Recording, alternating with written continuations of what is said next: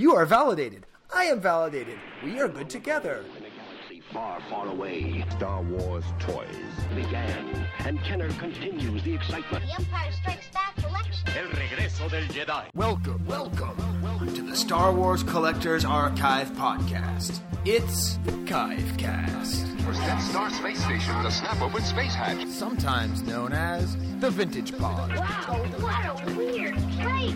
A monthly audio magazine dedicated to vintage Star Wars toys and memorabilia. Hosted by Skye Payne, Fudd, Chewbacca's good too. and Stephen B. Denley. B-Wing fighters and B-Wing pilot action. B-Wing pilot action. B-Wing pilot action. B-Wing pilot action. Market data mined by Brisbane Mike. Luke Skywalker handles his saber well. And Fratastic Pete. Boba Fett has a see-through helmet. Tech support by the Low Ones. Princess Leia. FX7. X-Wing Ace. Lando Calrissian, teacher for Microscope. R5D4. Greedo the Emperor. and Princess Nise, each sold separately from Kenner's Star Wars Return of the Jedi collection.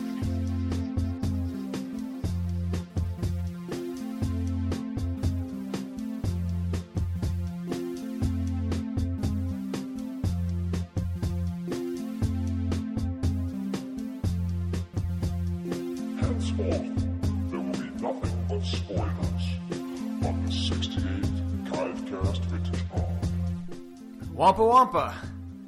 Welcome to Chive Cast number 68.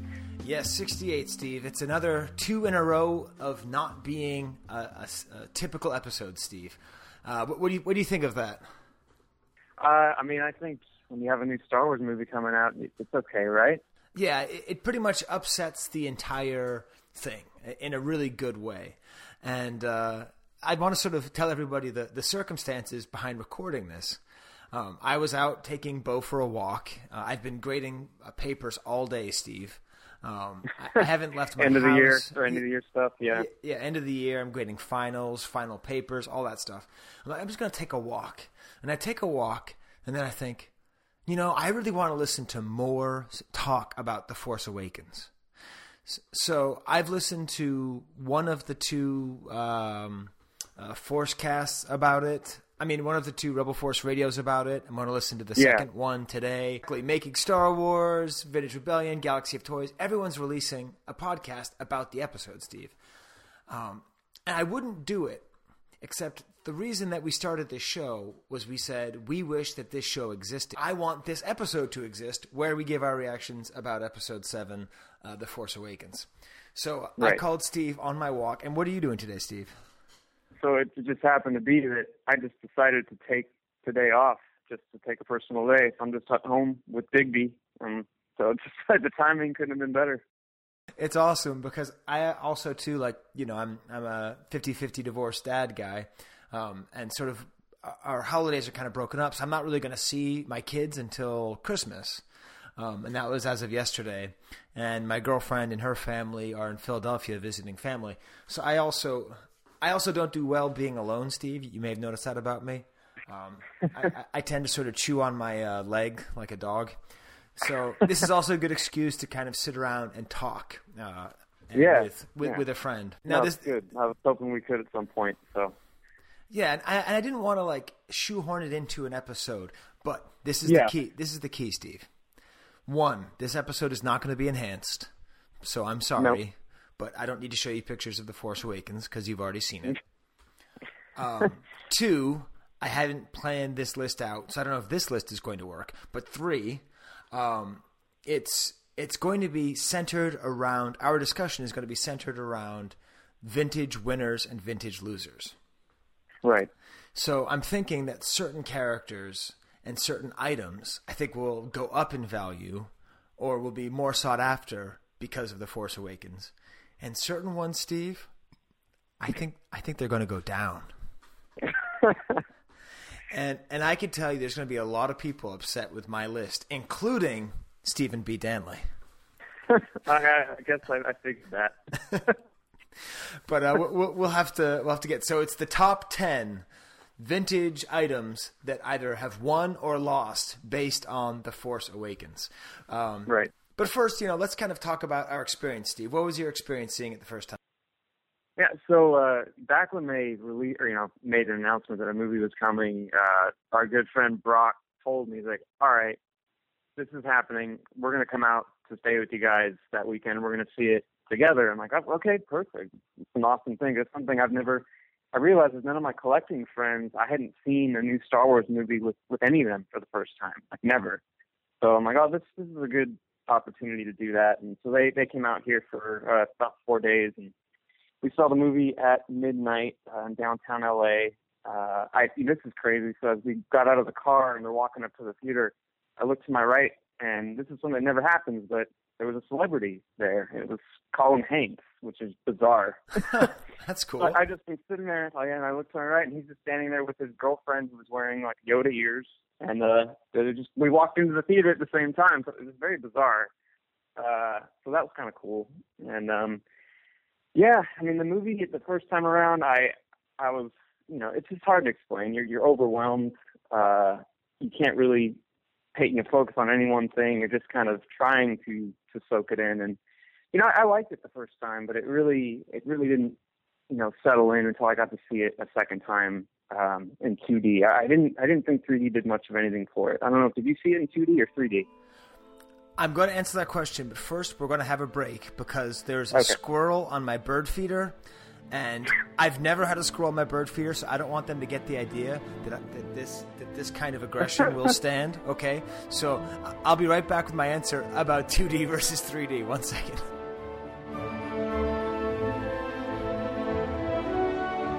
Okay, I'm back, Steve. All right. Just in case you thought this was going to be an episode without its usual shenanigans, I'm just looking straight out my window, and I have one of these bird feeders that flings squirrels off into the distance, and it's awesome. Except that the battery died, and so I'm sitting there. I'm like, how is this happening? And I couldn't pay attention to you while this squirrel, which is ironic because squirrels are actually my favorite animal. And also, too, should be mentioned, your audio is a little bit off this week, this month. Yeah. Because you're on, I have to talk to you on your cell phone. And for some reason, you live in a part of LA without cell phone reception. So you asked me about 2D versus 3D, Steve. Yeah. And it happens to be that one of my friends from high school is one of the main producers of the 3D effects on The Force Awakens. Really? Yes. Wow. And he's had a non-disclosure agreement for a year, and so he hasn't talked to me about it at all, and he finally got to tell me. So that does color my opinion. I hate all 3D movies, basically, categorically. Right. So, I'm in the boat. So when I saw it, I intentionally saw it 2 times in 2D, because as I said in my inimical blowhard way, I want story before spectacle. Right. That was the way that I thought of it. So I saw it last night in 3D, and I thought it was cool in 3D. Okay. I thought it was worth it for the scenes in the Star Destroyer. I thought that was really cool, the depth that was there. Yeah. And a couple of the scenes of the Falcon, and that cool thing where that bullet is hanging in the air and stuff. Right. Yeah. So I didn't think it. I liked it in 3D more than I've liked any other movie in 3D that wasn't a 3D movie. If that makes sense. Right. Avatar was better, but Avatar is unwatchable in 2D. Yeah. No, okay. That makes complete sense. Yeah. So that's funny that you had never watched a movie with a vintage Star Wars friend. Steve, no. I never would watch a Star Wars movie for the first time with a vintage friend, except for Brock, because actually, no, not even him, because all you guys are a bunch of prequel-hating snobs. And you're my friends, but I don't want any risk of me coming out and having some kind of transformative experience and having you go over and be like, lame. My fear of that is so great that the only people I would watch the movie with are people on my wavelength. And strangely enough, that is my kids and my ex-wife. It ended up being this really funny kind of healing moment because, my ex-wife and I, we watched episode 3, in the presence of Mark Hamill, and then we saw episode 2 3 times in one weekend, and we disagree about a lot of things, and, I'm happily divorced, as they say. But that was one thing that we always shared. And so I just invited her and said, well, actually, it was her day with the kids anyway. So I guess she invited me. So we all went, and it was this really nice moment. And then the thematics of the movie is how can people who don't want to be together again but still respect each other work together and care about their children? Like it was made for the situation I was in. Yeah, that's crazy. Yeah. So I saw it. It went well. Yeah, it went really well. And so I saw it the first time at the 7:30 showing, whatever the earliest one was. Yeah. And that was, I dare anybody who says they hate that movie, okay, and have a daughter that loves it. Because as a father of a daughter, not since the last Tron movie have I been like, oh, thank God, they finally made a female character that is of substance, that isn't pandering, that's interesting, that's funny, that's, all these positive traits and doesn't show her belly button. You don't see her belly button once, Steve. I know. It just makes me think of that stupid scene in episode 2 where that cat thing rips her, thing or clothes. It's just like that's exactly what I hate about that. I mean, this is completely the opposite of that. Right. It's called a Nexus, Steve. Sorry. It's okay. So anyway, that was the first time that I saw it, and actually going back to I posted about this on Facebook, so some of you who know me on Facebook. But speaking of my ex father-in-law had this whole spiel about travel, where he said that for when you travel, there's 3 trips: the one you plan, the one you take, and then the one you remember. And, and I realized that that's kind of the same way with movies. There's the one you anticipate, the one you watch, and then the one that you talk about or analyze. Yep. Yeah. And at least 2 out of those 3, that was the best movie I've ever seen. Meaning, I've never had more fun waiting for a movie. And you were spoiler-free. Brock and I were as spoiler-heavy as possible, and it was totally fun. It didn't ruin anything. And it didn't ruin it for you? No, I knew Han was going to die, and I didn't care. It's okay. Because of course you didn't care. Right. It's like about time. I was hoping it'd be in the first 5 minutes. Chewie, we're home. No, but I mean, because I heard someone talk about this. I think it was on Making Star Wars. They were talking about spoilers on TV versus spoilers for movies. It's like I tell my students, if you want to read a book, you read the synopsis. It doesn't matter if you find out what happens and who dies, because what matters is how it's told. It's only ever going to be new one time, and that one time isn't actually that special.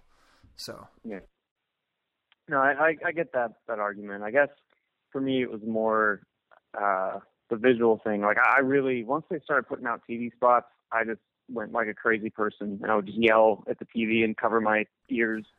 And I'm glad that I did, because I went back to watch some of those, and man, I am so glad I didn't see this before I saw it on the big screen. So that's my biggest complaint. I mean, the spoilers of the story and all that, I kind of could go either way. I enjoyed not really knowing what was going on, but I figured it was going to be very familiar. And in that sense, I mean, it did feel very familiar, especially the second time around. Like, okay, I see what's going on, and you kind of knew it was going to be set up that way. But they still took a lot of. I thought the new cast was great. That was the biggest thing for me. Am I going to like the new cast? And I thought they all did great. Yeah, going back to the spoiler thing, actually, Brock, the same guy, he texted me like 3 days before the movie came out saying, "Do you want to see a picture of Snoke?" And I had to say no. It was like too close. There was like a cutoff point. Yeah, right. But then he still said he looked awesome, so I'm still kind of pissed at him. And then he tried to work out a trade with me for like the next 50 texts, which is essentially the Brock experience. Yeah. But that's great. Yeah, I mean, I think we'll get into more of our thoughts on it as we go through it, because we'll talk about the risks that they took and the risks they didn't and criticisms that we have. I will say that the second time I saw the movie was a 12:30 p.m. showing, so in the morning, and it was my daughter's 8th birthday, and we had to reserve 20 seats in the middle of a sold-out movie theater, and it was just I ended up sitting in the front row and everything. And for both of them, in terms of that, movie that you watch, like the first 2 times I watched it. So this is the thing. I hate it when people talk about crying during a movie like this, because I feel like it's because they don't go to therapy and they don't like properly deal with their emotions, and so they would cry about something as stupid as seeing the Millennium Falcon. That being said, I was so happy watching the movie that I had like, it was weird. It was like I actually couldn't control myself for certain portions of the movie because I was just so happy, you know? Yeah. There's nothing with that. And I would say that very few. I can't think of any action or science fiction movie that's ever done that for me. I mean, comedies, of course. You know, comedies will have you feel that way, or horror movies. Sure. I saw a preview screening of Scream 5 months before it came out, and that was... Oh, really? Yeah. It's actually a hilarious movie snob story, but it was at the Harvard Film Archive, and I was going to go see Werner Herzog's Nosferatu. And instead, All right. And instead, they were like, "We're actually going to play for you instead the new Wes Craven movie." I'm like, "What? I want to see Werner Herzog, man. I'm not into this whole commercial crap." And then this totally cute girl came up and was like, "If you don't like it, I'll give you your money back." It's like, okay. And dude, like that movie, like never having seen The Mask, having no expectations, was just that was so much fun. But anyway, kind of getting back to it. So like as far as the movie itself, the experience, I think no matter what happens with the third part, which is the movie you talk about, and that's the real question. You know, I don't know if after 10 viewings I'm going to say that it was good, but ultimately forgettable. I think that's possible. I don't think it's probable. That's possible. But nothing will take away from the success that it had in those first 2 viewings, and that was really impressive. Yeah, so I'm in agreement with you there. So let's get into the meat of the show, Steve. The top 10 vintage winners and losers after The Force Awakens.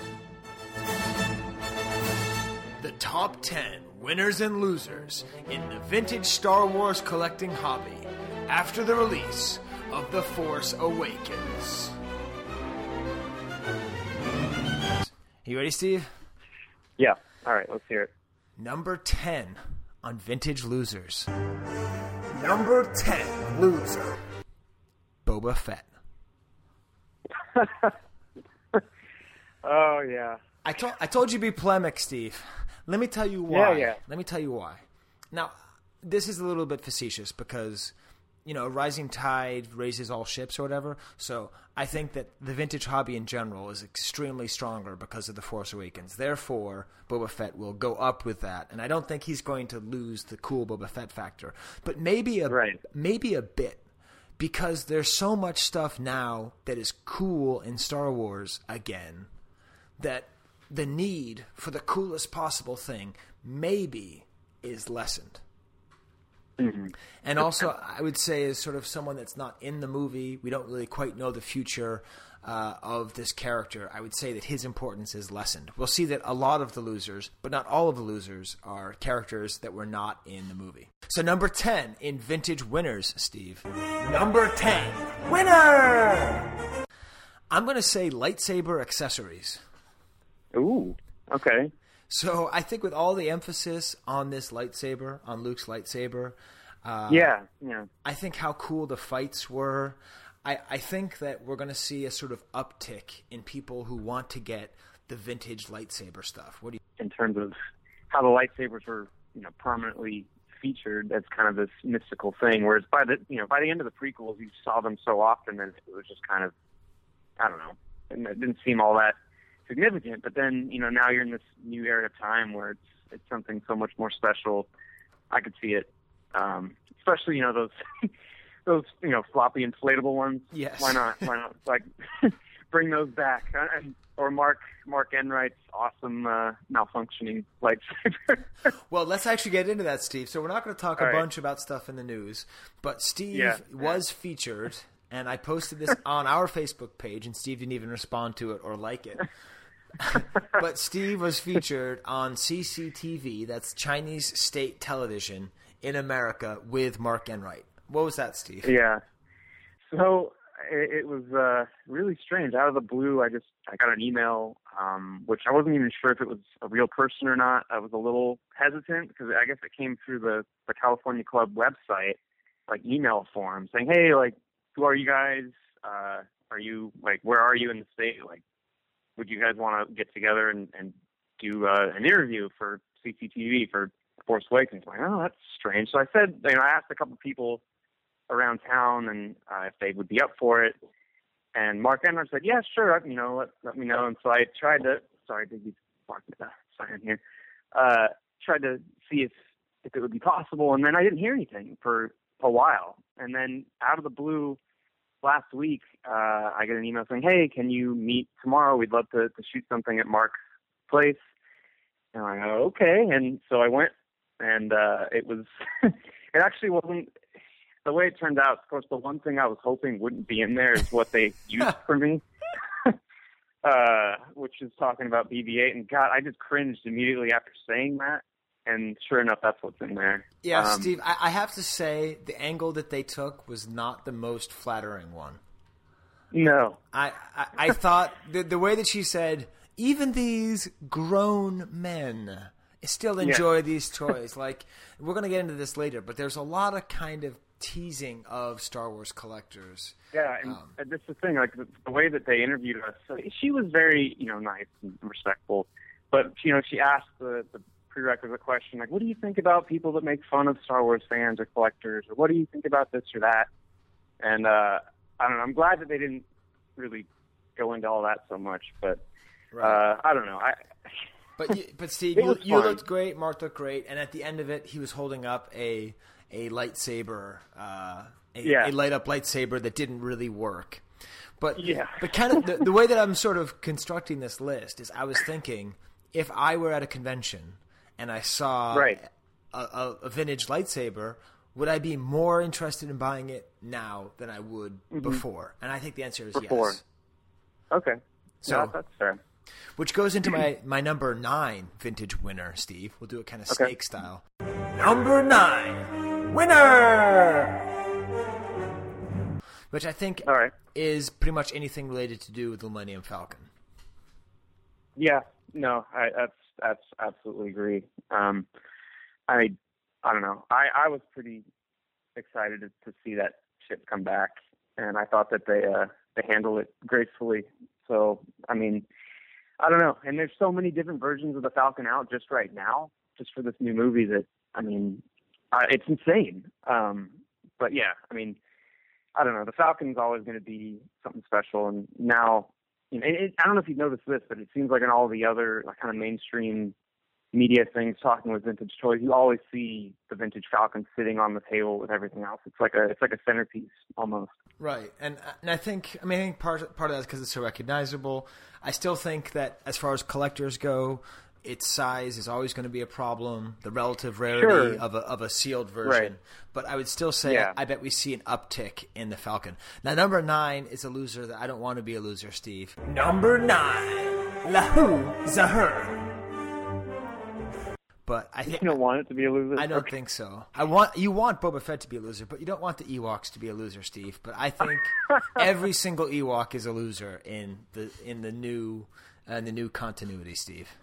Because their whole victory, everything that they helped to do, essentially led to nothing.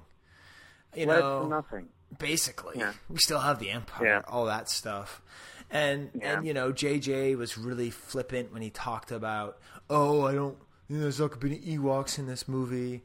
And Warwick Davis... Yeah, I guess I missed that. Yeah. He was kind of dismissive towards them. He was, kind of like he was with Jar Jar. And Warwick Davis was in the movie, but he wasn't an Ewok.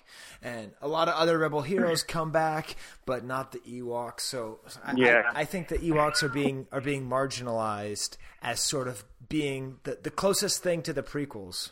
Yeah. Did you read the column from Mookie, the Ewok? I think he summed it up pretty well in terms of where the Ewoks stand in the new films. Well, I wanted to introduce that so you could explain what that means, Steve. Okay. You see the way I made the whole list, Steve, is we'd be able to bring in and nuance the argument. I'm not just going to read it and be like Job listing off all of the great things about his development. I need more. There were 34 proposals in there. You'd be amazed how fast they come out when you read them all in a row. 31 bamboo floor upgrades, cheaper, stronger. I can't read this word. 32 wireless crappability. That one explains itself. 33. Joe, that was 6 months worth of work. You can't just blurt them all out at once. Mr. Bluth? He's coming. I've got to go. 9. Free Wi-Fi. Number 8. Okay, so yes. So what is Mookie? So Ron kind of made contact with Mookie the Ewok, who was that little plush. I think it was released back in '83 for the Jedi, and he kind of wrote a tell-all column for the archive describing his plight as an underrepresented and forgotten creature. And I don't know. I mean, it's something that if you're on the archive, don't skip over. I think it kind of got lost in all the movie craze because he wanted to put it out like right before the movie came out, and then sure enough, that's what everyone else was talking about. So right, yeah, it pretty much ties in exactly what you're talking about with the Ewoks kind of getting the shaft. Right. So basically, it's Ron's just amazing writing. Yeah, just go and check out A Mookie Christmas, and it does tie into this. Yeah, I hope that's not the last we've heard from Mookie. No, I don't think it is. And so I would say number 8 for Vintage Losers, and I'm going to have sort of like kind of like things that are paired, you know? Okay. So, number 8, Loser. Yeah. You know what? I think I'm going to actually, I think Jabba's aliens are losers. Mm-hmm. But I think the Cantina aliens would be winners. I did have them together. But again, okay. I think a lot of Return of the Jedi is going to be kind of minimized. Because I think the nostalgia that's being played at is the nostalgia for 4 and 5 and not for 6. Yeah, I'd say that's a fair assessment. I guess, yeah, none of the old Jabba guys made it into the castle, right? Right. I didn't see any. No, okay. They didn't. I mean, none of the Star Wars guys did either. No. But it did seem like it was a pretty... It is a very conscious decision that they made, and it's funny that they didn't. But that's actually talking sort of about our review. I watched it again a third time last night in IMAX 3D. Ooh, okay. And that was very cool. Like I said, story before spectacle and then spectacle. Yeah. And what I found myself loving the third time, because the third time I wasn't almost in tears. I wasn't in absolute ecstasy. Hysteria, yeah. It was a 10:25 showing, and there was a lot of dudes in there. It was... It's because the first 2 showings, I'm like, it is 1/3 women, 1/3 men, 1/3 children, And I was like, this is amazing. But then this was like, oh, okay, here we go. This is a lot of like 200-pound guys in New York Yankees hats. This is what I was expecting. But what I ended up loving the most the third time was the castle sequence. Yeah. And the reason why is that, the biggest criticism of the movie is that it's too derivative. Right. And right. I think that's a fair thing to say in one way. Yeah. But then other ways, it did take a lot of risks. And I think one of them is it did a Cantina style scene. So you go, okay, this is a rip-off of the Cantina. But he did it so willfully in which you never have a time to relax with any of the aliens at all. Like, that's true. With the exception of the big fat guy with the hot chick in the the Harley Quinn looking alien or girl, right. With the exception of them, you don't have time to rest with any of them. I mean, even the weird dude, even the weird devil guy gets twice as much screen time as there's a group of mosquitoes playing cards, I think. Oh, yeah. So it's not like JJ made most of these things, right? Most of them aren't effects. And it was just kind of this decision, I think, to have, instead of it be like, wow, look at all these crazy things, right before you go in, he says, don't stare at anything. And then you walk in, and you can't stare at anything. And then what is the entire sequence about, Steve? It's about the 3 principal characters. It's about the eyes. I've seen your eyes in a million different places, and I can look into your eyes, and everything's about what you're supposed to look at. So right. Anyways, before I get into grad school talk about the gays, okay, Skye here. I just have to interject here because I actually saw it a fourth time last night after recording, but before finishing editing. And one more thing about that whole scene is it's the perfect mirror of the cantina. In the cantina, you have the old wizard taking the innocent people and having that threshold moment where they see how big the universe is and all these aliens. It's the wizard taking the innocent to meet the outlaw. In this new movie, it's the outlaw taking the innocent to meet the wizard.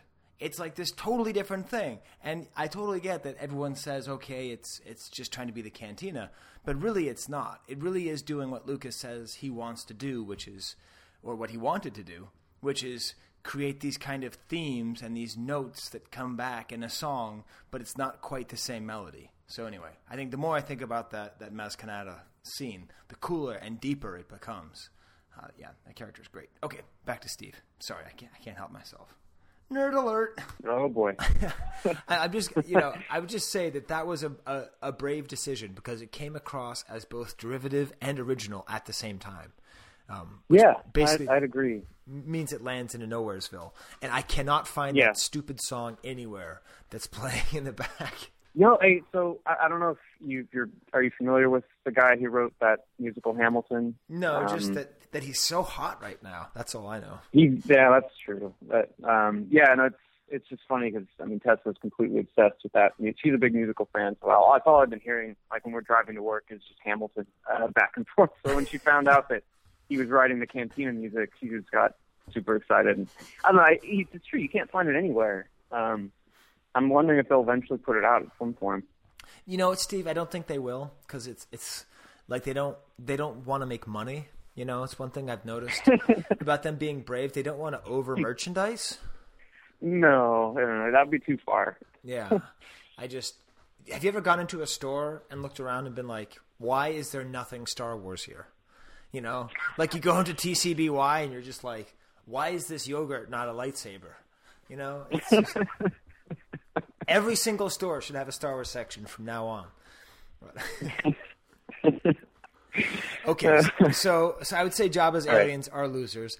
Then number 8 is another tie for vintage items. Number 8, winner! I'm going to say Han Hoth and Luke X-Wing are tied at number 8. Okay. All right. Now, why am I saying that, Steve? I'm saying that, first of all, because there's a whole subtext. Okay, first of all, if you watch the movie again, part of what makes it good and bad is that JJ is not suffering from Peter Jacksonitis. No, absolutely not. So Peter Jackson's like, everyone wants to see my movie. Everyone wants to see it. So if I show them 7.5 hours, they're going to want to watch it. Right? Whoa, that's a transition. And that's how they talk in New Zealand. In case you didn't know. Okay.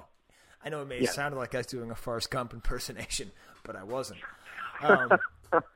So, like, the whole idea of it being like, of course, we're a captive audience, and we want to see as much as possible, but he was ruthless. And if you've been if you've been watching the spoilers and everything, there was a whole storyline about that snow speeder that Rey and Finn took. And if you pay attention, at one point Rey's wearing his jacket, at one point Finn's wearing the jacket, at one point then it goes back and forth and back and forth. And right. It's a whole storyline that was just dropped, and there's just a hint of it. But if you're paying attention, then that's good. And you can imagine, you can fill in the backstory of them getting on the speeder and then saying, you look cold and why are you always trying to help me? Well, I noticed that there seemed to be a little bit of a gap there. At least the first time I thought, like, wait a minute, I missed something. Okay. But it's not that it, doesn't flow the way it is. It's just I noticed that felt like there was some piece there that wasn't there. Right. And if you are such a dork that you get the novelization, that fills in a lot of gaps too, because like there's a whole story about how Poe gets out of the TIE fighter and gets back. It's like an entire 20-page thing all about like this traitor who finds him and he lies his way out of it. It's great, it's charming, and it was totally superfluous. So cut it. you know? I'm just glad that they were ruthless. I mean, it had the same kind of ruthlessness that like Raiders of the Lost Ark had almost, where it's just one thing after another, but it doesn't give you time to kind of catch your breath, but you don't necessarily need to. And by the time that third Hobbit movie was over, I was just ready to just die. Yeah. Oh man. So I'm very, very glad that they decided to be brisk. Yeah. Like when they say that they could have turned the Hobbit movies from 3 into 1, I would say go one further. just 3 into none. Oh my God. But anyway, there's a whole thing where so there's that jacket story, and then there's this really sweet moment where Chewbacca picks up Han's jacket off the floor and gives it to him. Right, no, I noticed that. And so there is this sort of thing, and I think the jacket does change from blue to brown at one point. I think that's actually an Easter egg, but I'm not positive about that. I'll have to look for that next time, yeah. But I would say that, again, if you are collecting and you love the new movies, that's going to be hotter. And same thing with Luke X-Wing, just because, you need an X-Wing pilot. I think that the whole X-Wing pilot thing, I would even include the X-Wing vehicle itself, is in there. Which, Steve, leads to our next vintage loser. Number 7. Loser! There's anything that is not an X-Wing pilot, which means the A-Wing pilot, the A-Wing ship, the Y-Wing, the B-Wing vehicle, and Steve, I hate to tell you, the B-Wing pilot came out as the least of a loser. You know what? I'm going to say he's the least of the loser because actually no. Yeah, it's the biggest loser of all three of them. Yeah. Right, just because they just cut out all other ships. X-Wings are all that matter, and I can't imagine them going back. X-Wings just seem so cool and so exciting, and the rest of them just aren't there. Is there any other kind of wing even in the movie, Steve? I don't think, not that I saw. I mean, I was looking around too, trying to see if there'd be some parked like in that airfield and stuff. I only saw X-Wing, and then Leia's whatever that thing was. But yeah, I think. Yeah, I don't know. It's true. I mean, it's not like the B-Wing or the B-Wing pilot could be any more of a loser. I think we've kind of hit rock bottom, so that's. I wasn't too, bummed out. I guess you kind of expect it. Right. Well, you know what I'll do, Steve. I'm gonna make the B-Wing pilot the 6th biggest loser, and the rest of them the 7th biggest loser. Okay. Okay. So, all right. Fair enough. Well, I mean, the other way around, so that it's not the biggest loser.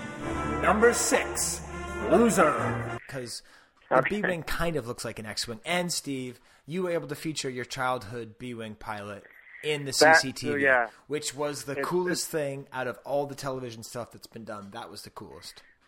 Yeah, it's funny. I went back home to try and she said, they asked if I could bring some additional stuff. I'm like, okay, I'll make a run back home and try and grab some things. And I was looking like, you know what? I don't know.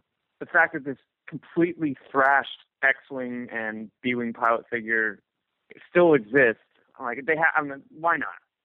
And they totally loved it. Like they were like, oh my God, this is, incredible. This thing is still surviving. And it's so fragile. Like I'm never going to move it again.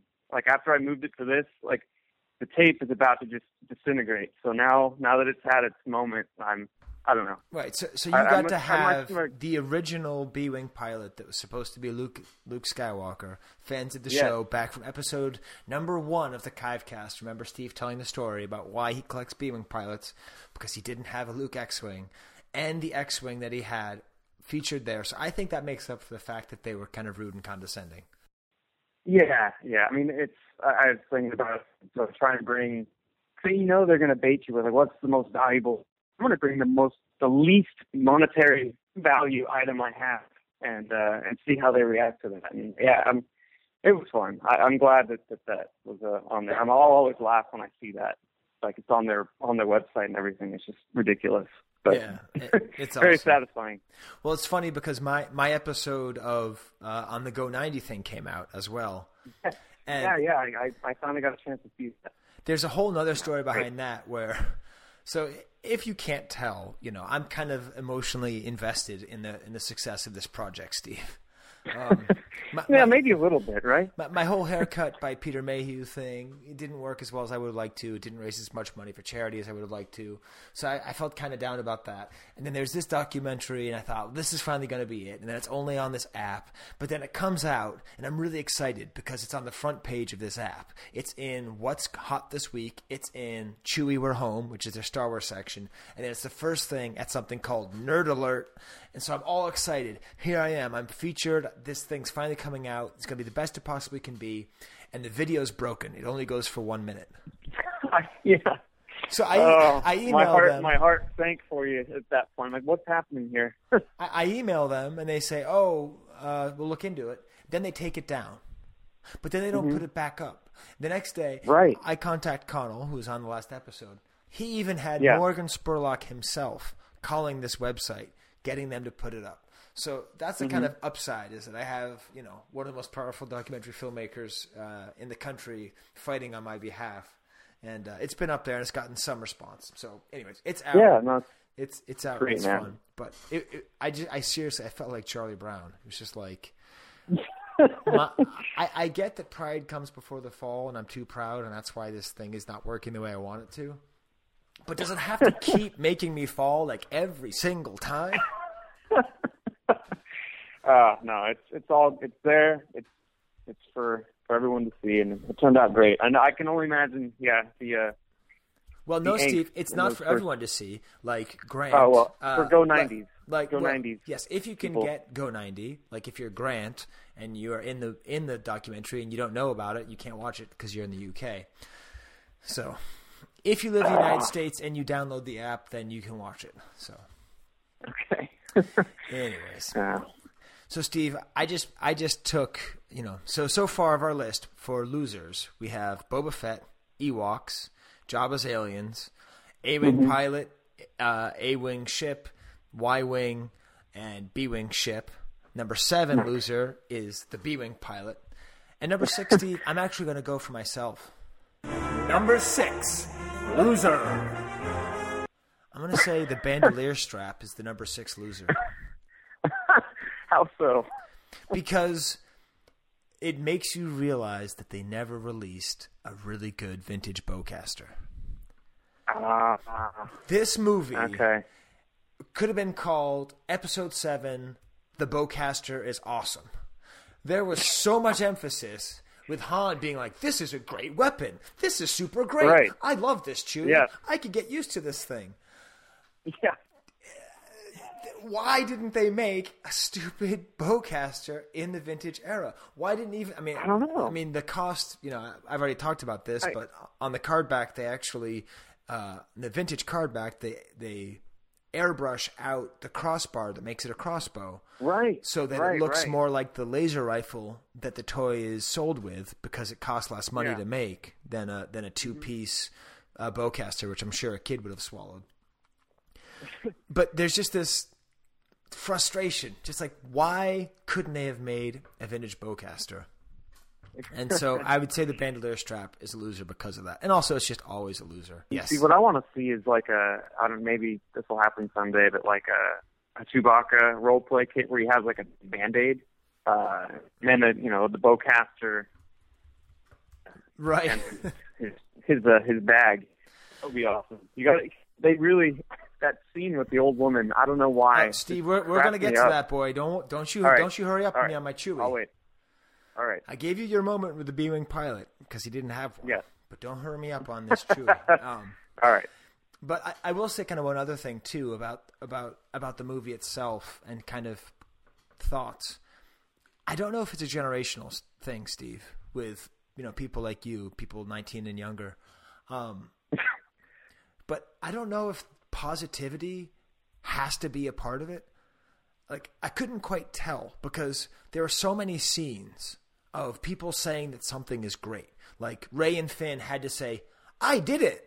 I'm great. Right. I can do it. Did you see me? I did see you. You are validated. I am validated. We are good together. And then like Finn watching Poe, that is a good pilot. Like there's so much.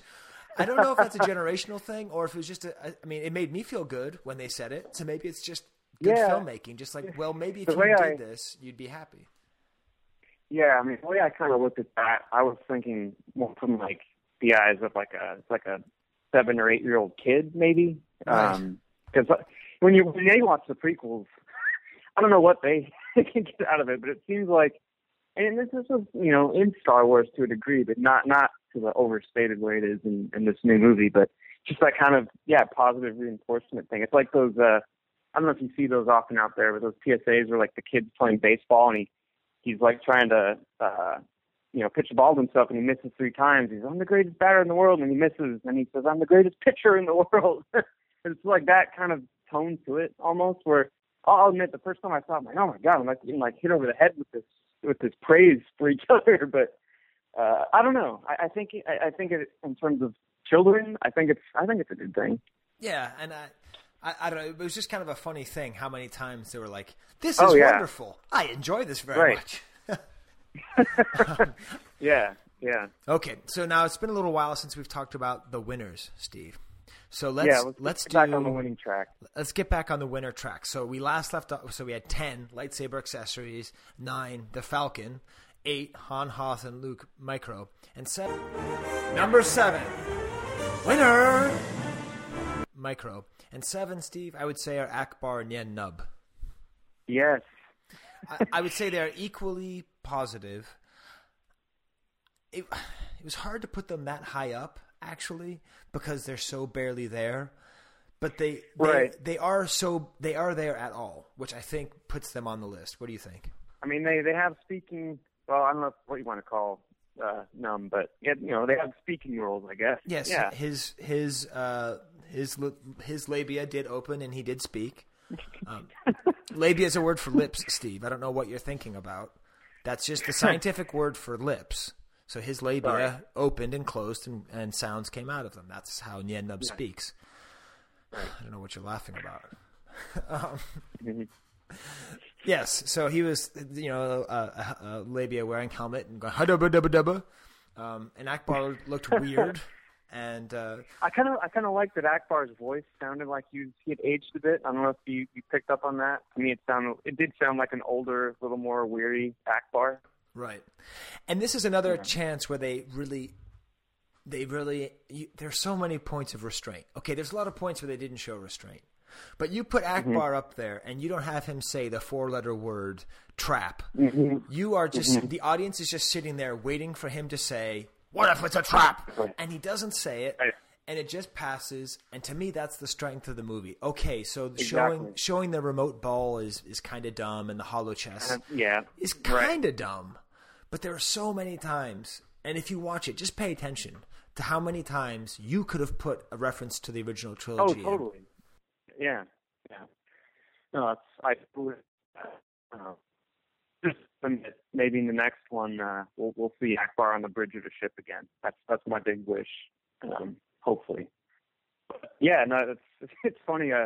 Back several months ago, Phineas made kind of a funny comment like, "Is that why you and Brock are collecting Admiral Akbar and Nine Num? Because you know they're going to be in the new movie?" I'm like, I've had Akbar stuff for 10 years. I didn't see the future. I just thought it was such a funny comment. Right. Oh, Steve, you know where all the money is, the B-Wing pilot. Oh, yeah. Old Akbar. All right, now, I had a hard time with 5 and 6 for the winners, because mostly finding winners was easy. Finding losers was actually kind of hard, Steve. I've got to say. Because, again, this whole thing, it is just ridiculous how healthy this makes our hobby. But we're getting to that. I would say that the number 6 winner is the Stormtrooper. Mm-hmm. Mm-hmm. So just in general, just a Stormtrooper who, the fact that they're continuing on, the fact that we're starting to get the idea of who they are. And, I think that the Clone Trooper actually really helped Stormtrooper collecting. Because kids love clone troopers and they understand the connection between clone troopers.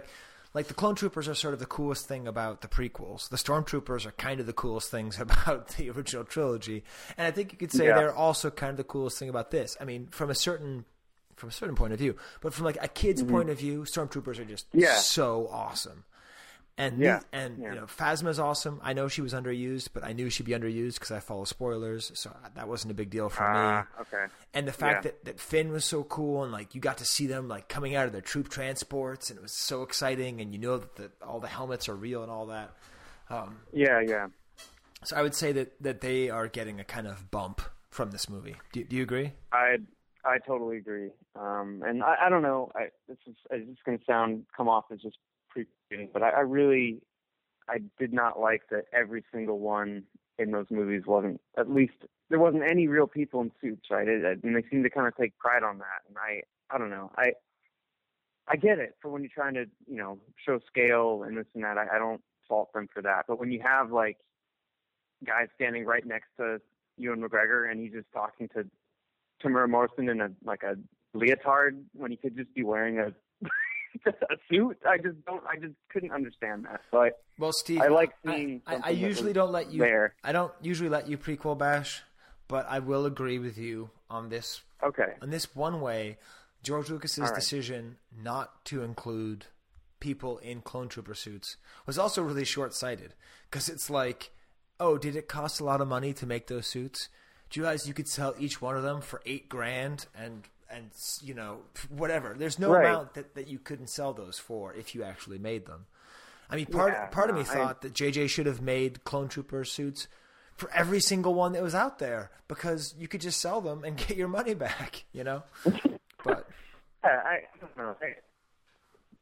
I love seeing dudes in suits, you know, and I don't know. It was very refreshing. Yeah, as far as the whole practical effects thing, I'm not that moved. I just care that it looks good, and I thought the movie looked great. So however they did it, I would say there wasn't one scene where I thought that doesn't look good, and that's okay. Which one? No, there wasn't one scene. Oh, there wasn't. Okay. I mean, maybe the Raptors or whatever. Those things were a little bit goofy, but they didn't look fake. A little goofy. They just I didn't really like their design that much. No, I mean there wasn't anything or any moment where I was completely taken out of what I was watching.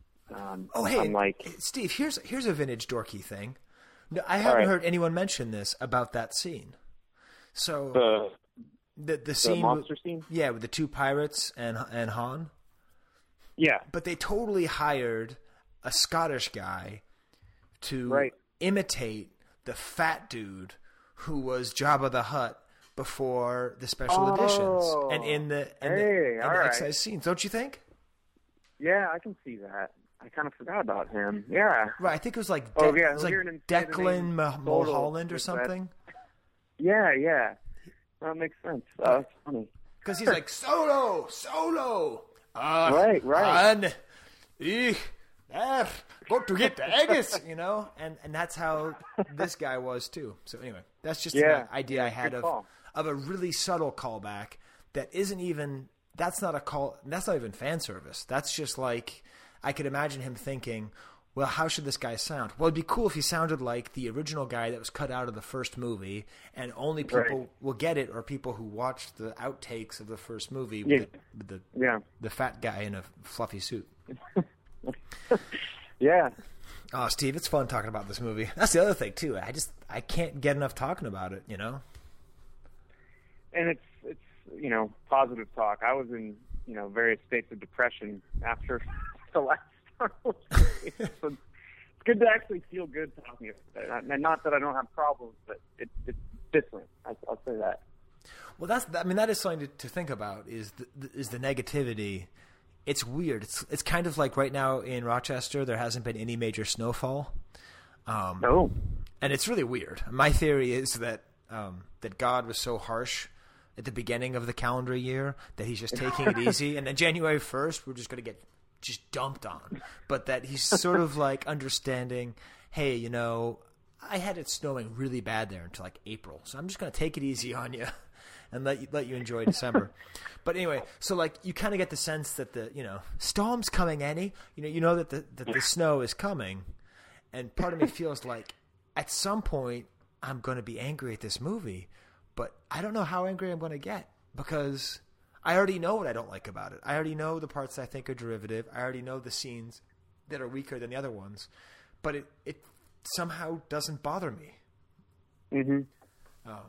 Because so it'll be interesting, Steve. We'll have to bookmark this and look back at it, just like we look back at our first episode 7 episode. Oh yeah. In which we gave our wish list for who we wanted in the movie. I'd like to remind you, these are the characters we said we wanted in the movie. Yeah. Captain Panaka, Lumpy, Dianoga, Kia Mall, Mace Windu, and Yen Nub. We got one of them, I guess, right? Yes, we got one of them. I watched the holiday special with my kids this week, leading up to it, and oh my God, we had to fast forward it. I can't do it, man. I have tried, and in doses I can survive it, but I tried it with my family last Christmas, and we could not make it through. I will say though, the masturbation scene with Itchy is fascinating. It is fascinating because it is 100% a scene of an old man masturbating to pornography. That there is nothing about that scene in which there's no possible way of looking at that scene without seeing it as that. And I love it. Nope. That's just out there. And people laugh about how bad it is in other ways. How about that? How about that someone made the decision that he's going to sit there and he's like, ooh, I like the way you touch me. I wish you touched me more. And dude, this guy's creepy looking to begin with. I mean, yeah. It's just, no way. Yeah, it's like, we know why we call him Itchy, because there's some things that just can't help but be scratched. Okay. So, and then finishing up the top 5. This is going to be kind of controversial, Steve. Oh, okay. I'm going to put two things together that I think you would probably anticipate higher up in the list. I'm going to say winners or losers? As winners. Winners. Okay. I'd say the number 5th winner is number 5. Winner! Han and Leia. So you may think I would say Han is a much bigger winner because he has this awesome death, right? Right. And I think in the short term, that will be. And you might think Leia's kind of a loser because I don't think that did very much for her character. At least I mean, she was fine, but it didn't make me think, wow, this is a great addition. And I got to be careful because Bruce White, the psycho killer, is going to track me down and kill me. But I get the sense that this movie was setting up something better for Leia in the future. That's what I kind of, after the first time I saw, I'm like, man, where was she? And then the second time you realize, I hope that's the case. That's from here on, it's the same with Luke. I'm sure we'll talk about, but it's just you want it to be set up for something more, and I hope that's the case. Right. So that's kind of the way I'm thinking of it is Han gets a big boost for the cool factor of dying, but then it also means that's gone. That cool factor is gone. Right. And then Leia isn't that cool, but she's continuing on. So that's why I think it'll sort of even itself out. And also, as a divorced guy, I love both of them way more because I love it. I love that they didn't get back together. I love that they didn't kiss. I love that it shows that love can be born and can exist and can produce things. And then you just deal with it like it was like adult life. It's awesome. Right. Yeah. I was so afraid of a Kingdom of the Crystal Skull fiasco. Dude, I was, they kind of skirted it a little bit at times, but I thought that they completely avoided that disaster. And I thought for what it was, I totally agree with you. Yeah, and I think, really, again, talking about risks and everything, just the whole idea of presenting them in that way, in that relationship, in the way that they were, it was great. I think it was really human. I think there's no way to think of it as being anything other than Lawrence Kasdan being a good writer because all their interactions were super strong. even the one that made reference to the Death Star, it helped that I watched it next to my son because he just broke out in laughter so hard. Like, that was my least favorite line in the movie was, when is thinking ever done anything good for you? And don't say the Death Star. I thought that's so stupid. After the movie, my son's like, remember when he said, what about the Death Star? That was so funny. Okay. See, that eases it a little bit for me, too, because that was one thing that definitely irked me. Yeah. All right. So thanks for helping me feel better. That's why I put Han and Leia together at number 5. Definite winners. All right. And I would say that sort of one is a winner looking forward, one is a winner looking back. But I would say in the short term, definitely Han is the biggest winner of this whole movie. But I don't think that'll play out. Back to losers. Okay. All the losers are now in pairs, just so you know. Okay. So that's how we're going with losers. The number 4 loser. Number 4. Loser. Yoda and Lando. Oh. Yeah.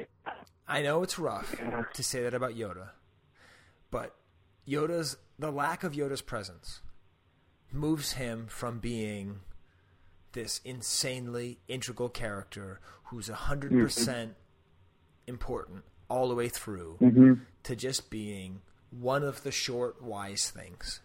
There's something about it that's just really finalizes Yoda's place. To me, it really finalizes Yoda's place in the series. So yeah, Yoda's absence was, clearly felt by me when I was watching it. But then I kind of thought, I wonder, with the Jedi and this whole thing kind of being pushed to the background and as this mythical thing, like, will they eventually, kind of like in Star Wars, Yoda obviously wasn't integral to that movie, but he comes in the second part as being so critical. And I wonder now with Luke kind of being out there in the nether, whatever, it's something, they have to do something with Yoda that you can't, I wouldn't say it's final that he's out, but I don't know, maybe just in this movie particularly, he's kind of suffering. And again, I'm not saying that Yoda's not going to be one of the top 5 featured, most popular characters in the top 2 Star Wars characters of all time. I still think so. I'm just thinking again about the impact that it has. And as far as Lando goes, the tokenism of Lando is made way more clear when you have a movie that could have suffered from tokenism and seemed like it was just a big politically correct thing, but it just wasn't. And I didn't miss him at all. I thought that the sketchy, honestly, Maz Kanata was like if Lando and Yoda had a baby in a way, kind of like this criminal element who's kind of cool and kind of weird. And that's a good way to think about it. Yeah, you're totally right. And I don't see any reason for him to come back unless it's like a friend of Maz's, but again, it just seems really with Han final. Solo being out of the picture, I don't see I don't know, that whole relationship just kind of crumbles for me. It goes back to that weird kind of like a limbo state of Empire Strikes Back where you have Lando and Chewie in the cockpit, and it doesn't quite feel right. Right. It's I don't know. I think it wouldn't. It's tough, but you're right. It's gonna be tough for Lando. So I told you I'm annoying everybody, Steve. You're just I would say the number 4 winner. Number 4. Winner. And I hate to say this, but I think the number 4 winner has to be Vader. Even though he wasn't in it, it was just a stupid burned up helmet. His presence is so large. Like, his presence is there in the way that Yoda's is not. Yeah. And I think his role is going to be crucial. I think that the fact that, this is what they did that was so smart. To make a movie in which the main bad guy is a wannabe of the most successful bad guy of all time. Mm-hmm. It just works. You're just like, okay, well, that makes sense. And it doesn't have to be that different. So that's why I would say that this really continues to help Vader. It's hard to help Vader more. He's already the number 1 character. But I would say that it definitely helped as opposed to slightly hurt. Yeah, I mean, to have like you said, your villain kind of aspiring to be that and quickly have trouble replicating that success. Yeah, right. That's interesting. And it was funny because I was talking with Bill McBride, and he was saying that Kylo is no Vader because he doesn't succeed in the movie. You know, he doesn't really have any success. The whole thing blows up. He has little tantrums.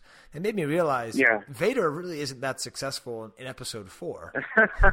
He shows up after the battle's over, right? He can't get the information out of a teenage girl either, right? Neither Kylo nor Vader could do that. He can't even shoot the main X-Wing unless it's targeted. Like the greatest pilot in the history of the galaxy can't shoot an X-Wing. He ends up in the spin cycle, flying into space. He's held on a leash by an old dude. Like, I think that's part of Vader's legacy, is that he's so cool that he can be lame. Oh, good luck with that.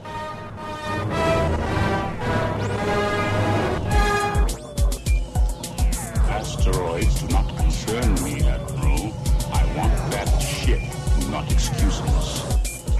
Yeah, but that's the thing, and that is sort of going back to what makes it such a strong movie. I love the decision that, okay, so how is this movie brave, and in what ways is it retread? Well, you have to have a whiny character. But what they realized was if you make the cool-looking bad guy whiny, then it makes it a lot more palatable for fanboys. Because if Luke Skywalker came out now, the internet would be awash with like, he's too whiny, I can't relate to him, Tosche Station is stupid, all that stuff. But having it in a villain is such a nice twist. And it really does make him the perfect Anakin and Vader at the same time. And that's like, there's so few references to the prequels, but that's one. Like, he is Anakin. I think it is, yeah. Right, yeah. And I don't know, I could not help but get the Napoleon Dynamite vision out of my head. Just, I don't know. It was perfect. You're welcome. So that was the number 4 winner. And let's get to the number 3 loser, Steve. Number 3. Lahu Zahar. All right. This is another pair. The Emperor and Obi-Wan Kenobi. Ooh, okay. Again, it's this concept that there's some character, like, if you can choose to be in 2 trilogies, the ones you want to be featured in are the ones that are happening now in the original trilogy.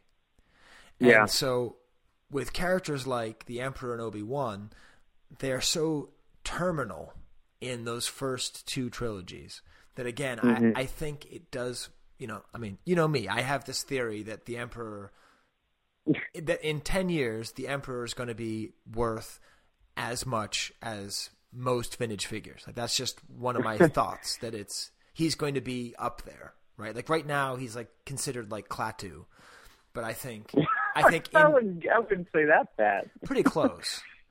Yeah. But I think that when the prequel generation starts buying vintage toys, we're going to see a huge spike in interest in the Emperor.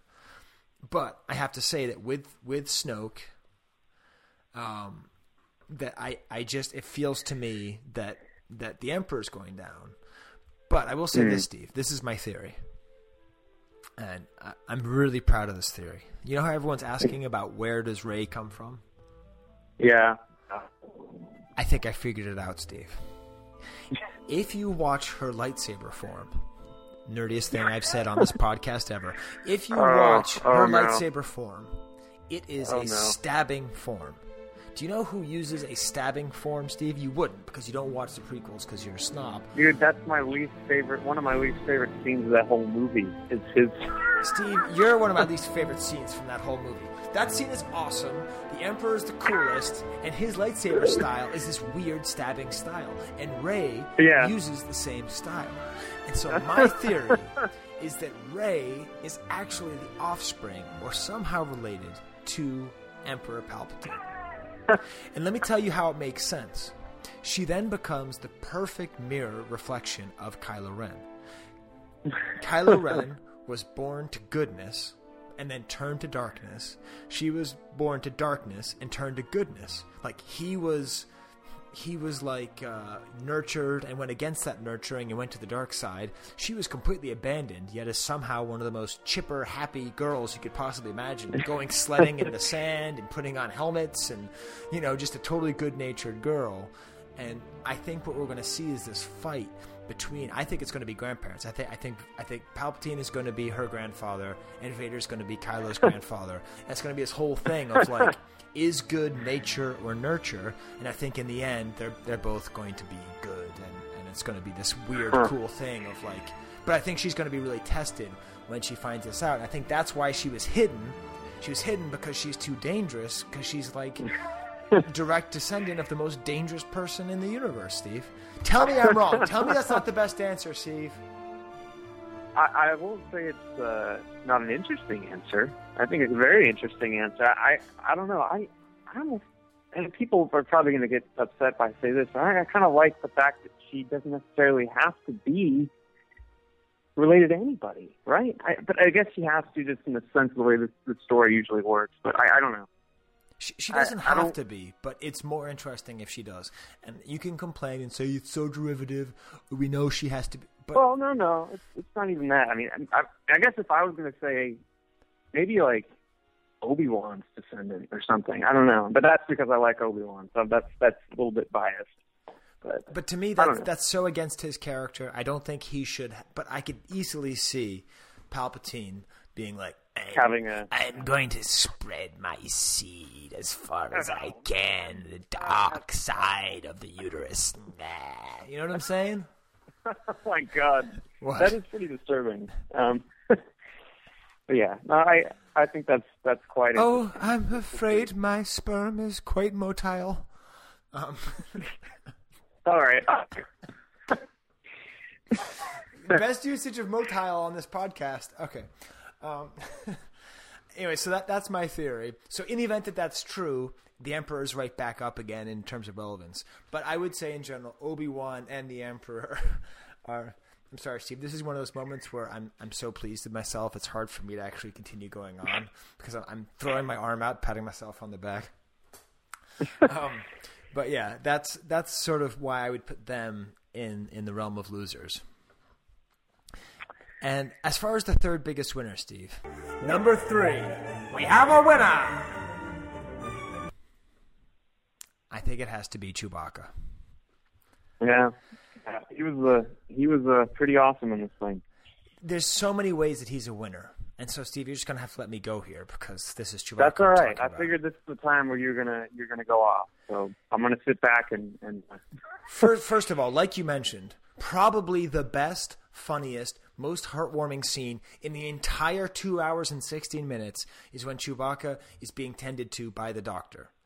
Now, first of all, this is the first doctor we've ever seen that's not a hideous robot. Right. It's some old woman, and the dialogue is like, that sounds very scary. You sound very brave. This moment, Steve, let me tell you why it's so beautiful. This creature, this beautiful, loyal, brave creature, spends its entire life with Han Solo, the king of withholding. He withholds all compliments. He only barks at you. He doesn't validate anything. He is a complete invalidator, which I would argue is the greatest fault that led me to my divorce. I bet that led to his divorce too, to be honest. If you can't validate, Steve, you cannot be in a relationship. A little word of advice as you're getting married. And so Chewbacca here is so strong and so great, but this moment is not actually about healing his arm. That's actually his therapist. That's why you go to therapy. You go to therapy because that's just what you need. You don't need someone to tell you how to fix things. You don't need someone to tell you this, but just to listen to you and just say, hey, getting shot in the arm is scary. Yeah. You must be really brave. Like, that's so not just heartwarming, but again, it's like evolved. It's kind of like the relationship between Han and Leia. It's these kinds of things that make me think Episode 7 has the depth that I feared it wouldn't have. because of Yeah, moments like this, moments like, I guess too, like the moment where Rey is just playing around with a helmet, like those kind of weird, quiet moments that have this sort of richness and depth to them. So like, I gotta say, to give Han a little bit of credit, when he did get injured, he did say he gripped out, which I kind of caught me off guard. You know, do you remember that? He did say it. You got all garbled. Say it again. Sorry. So there was that moment after Chewie had been wounded. Han's like, "Hey, you did great, pal. You just rest." So that was kind of, that is like the one other time where he isn't barking at him. So. Yeah, that's true. But I don't know. That was, I mean, so he's like the emotional heart. He's also the comedic heart, because probably the funniest series of lines in the movie are when Finn says, "We'll use the Force to get into the base." And he says, Han responds, "That's not how the Force works." And then Chewie's like, and then, "Oh, you're cold." Like there's all these moments. Because the thing is, if you watch the movies the way I do, which is exclusively staring at Chewbacca whenever he's on screen, Episode 4, he's just a coward, right? He's just like he's a cowardly lion who's always braying and terrified, and he's really reactive. Episode 5, he's emotionally wounded. And then Episode 6, he's just kind of a larger Ewok. He's just kind of more of a teddy bear. He's a little bit more cuddly. So what Kasdan and Abrams and I suppose Little Miss Sunshine did was they were able to put all those things together to make a complete Chewie movie. So he was kind of funny and cowardly in the way in which he, was cold and things like that. And there were moments where he seemed a little bit fearful, but then he was also really emotional in that great scene where he's mourning Han's death. And then comedic, and then he was cuddly. I mean, the part where he goes over and hugs Leia, that's so great, because Han and Leia don't know what to do, and he's just like, again, Steve, I hate to keep on going back to this divorce stuff, but it turns out that it's really tied into what I like about this movie. But like, I'm sure you know people who have been in breakups, and you like both people, and it's like there's just a moment where you just want to go over, and even though you're more friends with one of them than you are the other, you just want to hug them and be like, "Hey, I like you. You're a good person." Again, it's like a really sweet moment, and so Han, so Chewie, he has all of that in this movie. And on top of all that, they got some new actor from Finland, like Teppo Numminen or Saku Koivu. I don't know what his name is. But he's a basketball player, right? So, yeah, I think so. But he's great, and he moves. And, like, he moves really well. And, like, when he climbs up the ladder, he kind of pants a little bit. He's like kind of like a dog, and like you hear a bear. like a dog panting. Yeah, totally. It's a totally new noise. Chewbacca's never made that noise before, and so as much as I love Peter Mayhew, he was not made for this role much longer. Right. So this new guy did a really great job. I think he wasn't just a suit filler. Like, he actually did act quite well. And then on top of all of that, Steve, think about the future of this movie. Who is sitting next to the main character in the Millennium Falcon? It's Chewie. Exactly. Right? Yeah. And okay, Luke is going to figure into the next movies, but he's not going to be Luke. He's not going to be the same Luke. Chewie gets to be the same Chewie from the original trilogy through this new one, but just more so. Just more featured, better acted, that whole thing. So as a Chewbacca collector, I can say, whoa, this did absolute wonders for me as far as feeling as a Chewbacca collector, because he's, frankly, it's kind of lucky. It's just like, hey, he's not a human being. So I'm sure they would have liked to keep Han later, but Harrison Ford can't live forever, but Chewbacca can live forever. And so that's why I would say that, I mean, and beyond that, just his revenge scene, he like takes out 4 troopers at once and blows up the whole damn thing. Like, he's everything. This movie, I was so, and this is, hey, you want me to complain about the prequels? I love George Lucas for inventing Kashyyyk. I think George Lucas Sure. did an amazing thing in inventing Kashyyyk, but I don't think that he used it to its maximum in Episode 3. No, absolutely not. No. So I love seeing Chewbacca back, and I really think that's why he is the third biggest winner, vintage winner of The Force Awakens. Yeah, I mean, I got to say, like, that, you know, you're absolutely spot on with him and Leia earlier in the movie. The one thing that it just, I don't know, maybe if I see it again, it's not going to feel as strange, but when they come back at the end and he just kind of walks right by her, that there is no kind of moment between them to kind of deal with Han's death, which I thought was a little strange. And I don't know. I mean, what do you think about that? That Chewie just walks by Leia? Yeah, that's in there. Oh, I didn't notice that. Yeah, it's strange. Okay, maybe I don't just watch that. I think because they're trying because his reaction wasn't the emotion. I mean, the last line that he said, that Han says to him, is, "I'll meet you back here." You know, it's not. Yeah. There wasn't a great big goodbye for that. Right. So. Yeah. All right. Well, no, Chewbacca definitely killed it in this one. So I'm sure I would be for you as a Chewie guy. Yeah. Well, Steve, I need to go tinkle. So why don't we take a break before we get to the top 2 losers and winners in the vintage hobby from The Force Awakens.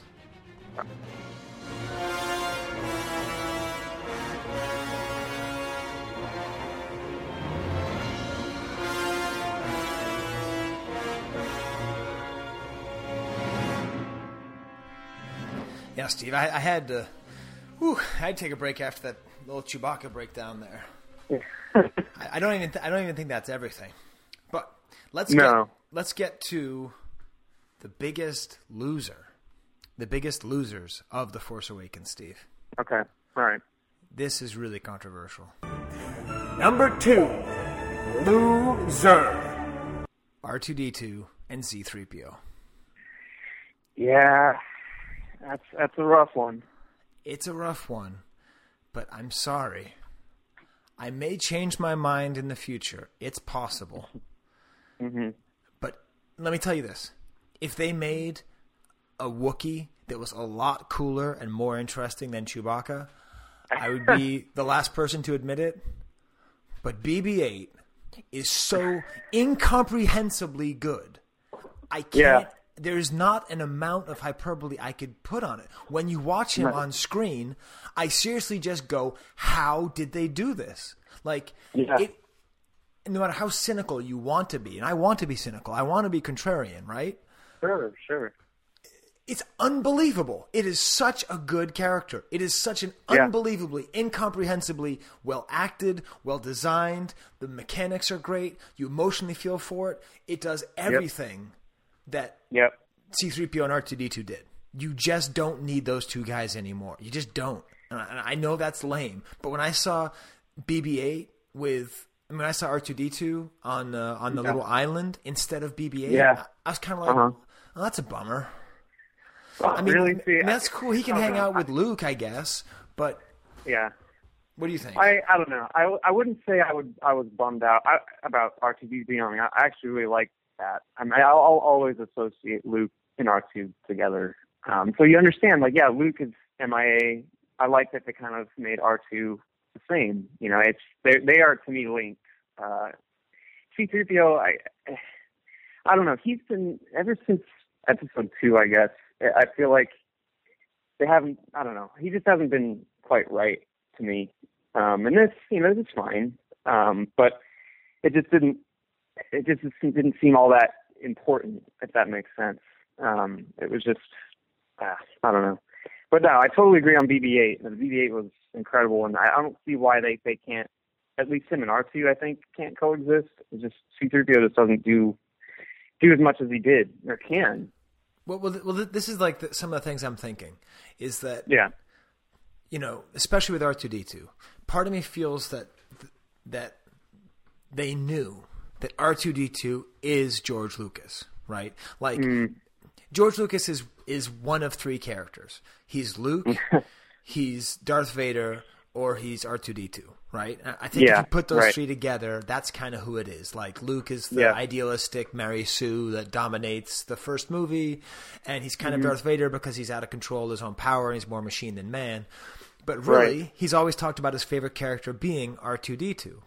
And he's always insisted and made it that R2-D2 is the thread that carries through the 6 real Star Wars movies. And I'm sorry, folks, The Force Awakens is still not a real Star Wars movie. So I can say how great it is, but it's not a Star Wars movie. I mean, it's a great movie. It may be better than other Star Wars movies at the end of the day, but it's still not a Star Wars movie. But there he is. I'm back again. But I think part of the reason they had R2-D2 so out of it and why they had to have BB-8 in is they had to say, listen, this is done. Whatever was is no more, and R2-D2 is in sleep mode. And he may come back, and he may have a thing, but we have, for the first time, a real Star Wars movie in which R2-D2 cannot tell you the story. Everything else, if you ask R2-D2 what happened in 1 through 6, he'll be able to tell you start to finish. In this one, this is what R2-D2 could tell you. I had a map. That was it. That was all he could tell you. BB-8 is the one who can tell you the story. So that's why I put R2-D2 as a loser, and I put C-3PO as a loser just because I didn't think he was very well written. I thought he was most of the fan service I thought was with him, and it wasn't funny. He was comic relief in a movie that was already funny, so it didn't. Didn't. I didn't need him there, and so I will say I loved Han's visual reaction to him. I've always loved the way he just kind of despised 3PO, and there was a hint of that there. Because the very first time they meet, he just kind of shakes his head and walks away. And I've always loved that moment. He almost does the same thing again, but I just didn't think. I think you're right. It's just more of a continuity thing where Anthony Daniels is still around and still up for doing it, I guess. And I don't know. It just didn't. Yeah, I don't know. But we'll see. I mean, I could be totally wrong here because they're still featured in the new movies, which I guess has to make them kind of a winner because they're in the modern. And again, if we're going by the idea of if you saw it, would you be more likely to buy it or less likely to buy it now? I guess it would have to be a little bit more because you know that the character is continuing on and he's not right. They're not dormant. But maybe that's just more in terms of character development and things from the vintage world being brought into the modern world. Han actually felt like he was reborn, and they felt to me like they were dying. They were the ones who were being put away. But yeah. And then that leads to my number 2 vintage winner, Steve. Okay. Number 2 winner. It's a tie between Luke Jedi and Farm Boy Luke. Ooh. Okay. So I think those two versions of Luke Skywalker, it's tough to say because I wanted to say that Chewie was the biggest winner. Because you'll see that my number 1 winner and number 1 loser, I get a little goofy. But I wanted to say that of the toys that Chewie was the biggest winner, but just turning him into the Obi-Wan who's going to kind of continuing his mythic presence. It's kind of like what they did with Vader, but I think more. And I think it makes it a lot more Luke Skywalker's story and a lot less Darth Vader's story. And again, it's thinking about it in terms of the 6 original movies and then the new ones, and it's like the pendulum is swinging very, very much towards Luke's story, and his importance, So that's why, and I think in particular, just with Luke sitting there in his Jedi robes, I think that Return of the Jedi Luke will be more sought after, and the first thing I thought of was when I saw just the color of his. I just saw the figure standing there, right from the back, like on this cliff, with the snap cape. Funny. Yes, exactly, with the snap cape. But I totally agree. Well, and then with the original too. I mean, it's to me, I just kind of associated that with Rey in a lot of ways. Exactly. In the sense that the main protagonists, they're matched up. And then just, I don't know, we haven't really talked about the score all that much to really figure into vintage toys, but just the fact that the one really standout piece of music, like Luke's theme from the original, is hers. And I don't know, there's definitely a parallel there. Yeah, I don't know. Yeah, that Ray is the new Luke, and they did it in a really interesting way. And they did it in a more successful way. Let's get into the music, Steve. Do you want to? I'd love to. I love talking about John Williams. Because, we've talked a lot. I mean, it's funny. I am looking forward to the next Star Wars Oxygen so much. Yes. Because all other analysis of The Force Awakens, I think I will either get to or I can do myself or whatever. But getting to hear what David Collins and Jimmy Mack are going to talk about when they break down the thing. I mean, I'm already excited because I listen to the soundtrack and I try and think, okay, well, this is very clearly, that the Resistance March is the same thing as the Separatist March, just it's a couple notes off. So I'm like, is there some kind of hint here that the Separatists are linked to the Resistance somehow, like that kind of stuff, and all the kind of callbacks? But I can't do it. I don't have a mind. I don't have that level of expertise. But well, neither do I. That's what I love about that show. But I posted that it was my biggest disappointment was the soundtrack. And that still may be true, but the weird thing was when I said that it was a disappointment, everyone was like, I agree, it was a bad soundtrack. It's like, whoa, whoa. That's not what you're trying to say. Right. And I think what it is, again, the movie has it has restraint in strange places. Yes. So it has a ton of restraint in terms of there not being a new bombastic theme. Exactly. Yeah. And I don't know. I think I know why. I think it's because there's no place for it. And really, Episode 4, if you look at Episode 4, the only place for a bombastic theme is you have to count the main intro. If you don't count the songs that are generic to Star Wars, right? Yeah. Then what do you have? You have... I can't even really describe it. It's so complicated to say. But essentially, what you needed was not the bombastic theme, because that's the Star Wars theme. There was no real need for that, like there was in the prequels. Because George Lucas, his movies, part of what made them so great is his connection to Williams and his ability to create that. And that's, again, part of what I think Lucas does great, that I don't think anyone else will be able to recreate, is his usage of music. There was no scene that required that. What they really needed was a great theme that was quiet and was able to match where Rey was coming from. Right. And they did that with that weird little glockenspiel thing that's Rey's theme, which is just great. Yeah. And then they also needed a cool leitmotif for Kylo Ren. And I don't know about you, Steve, but every time... So I have the soundtrack, and I listen to it, I don't know, every day with my kids. Every time, because there's no song that's just called Kylo Ren's theme. No. It just pops up here and there in the different moments. Yeah. And every time it does, I go, yes. Dun, dun, dun, dun, dun. Like every time it comes up, I go, yes. Like it's hilarious. But every time I hear those notes, I get really psyched. And so again, I think that's kind of a restraint thing. They could have had a whole Imperial March thing, and I think they're going to for whatever the Republic Flames Out, or whatever they call the next one. Well, that's exactly the thought I had. Is like I thought about Star Wars can kind of associate certain bits of music with the Rebels. I mean, kind of the themes that you hear a lot during the end of the movie. And sure, they came up with a new kind of Resistance theme for this, as you mentioned, but you don't really get a strong, Imperial theme until Empire Strikes Back. I'm wondering if they're gonna maybe try and do something like that. I'm just glad they didn't reuse it. It was a great decision not to, because it's everywhere. So I don't know. I'm totally with this soundtrack. Some of the like kind of inner connecting pieces aren't necessarily as memorable as some of the other stuff in the other movies, but I think Rey's theme is what really makes it.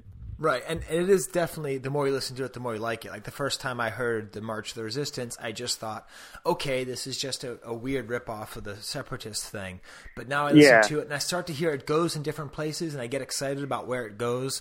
And the thing is, and this is where I will actually feel that I know the movie well enough to say, how do I think of it for real, is when I can listen to the soundtrack, and it's as though I was watching the movie.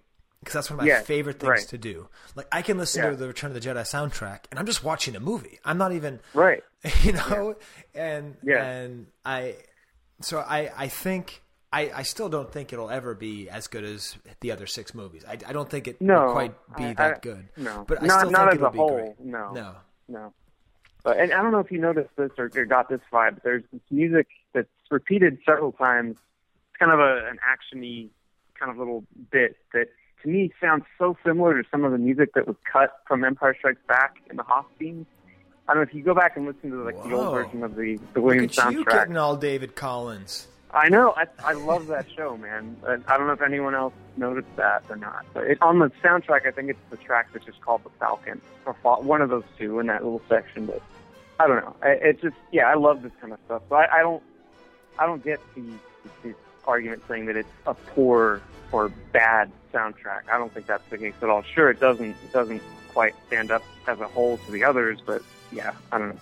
Right, and I like it the more I listen to it. Right, and it may be too subtle for its own good. And so now, being the great George Lucas lover that I am, let me tell you 2 things that this movie does not do as well as George Lucas. You ready? Okay, I'm ready. Number 1, parallel editing. Okay? I get it, okay? You can say all the things you want that are bad about the prequels. The last, the action scenes and his parallel editing of things that are happening on multiple different fronts, you know, that he essentially started with Return of the Jedi, with the battle on the Death Star, and the battle on Endor, and the battle in space. That is an art.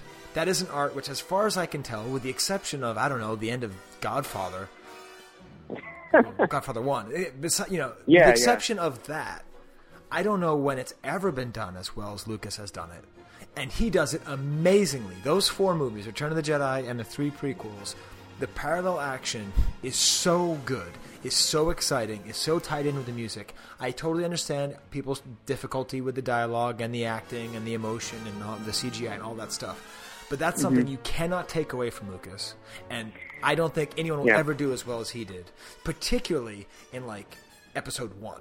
I mean, it is just amazing. I was just going to say that the strongest part of that movie for me is the way the last, I guess, half hour or so is put together. And that's the thing that kills me about Episode 2 is that it's edited in a similar way, but I hated that they, because of, I don't know why exactly, but they had to end up using some of the great music that stands out in Episode 1 and just re-cobbling it together. That's the one thing I just can't stand about that movie.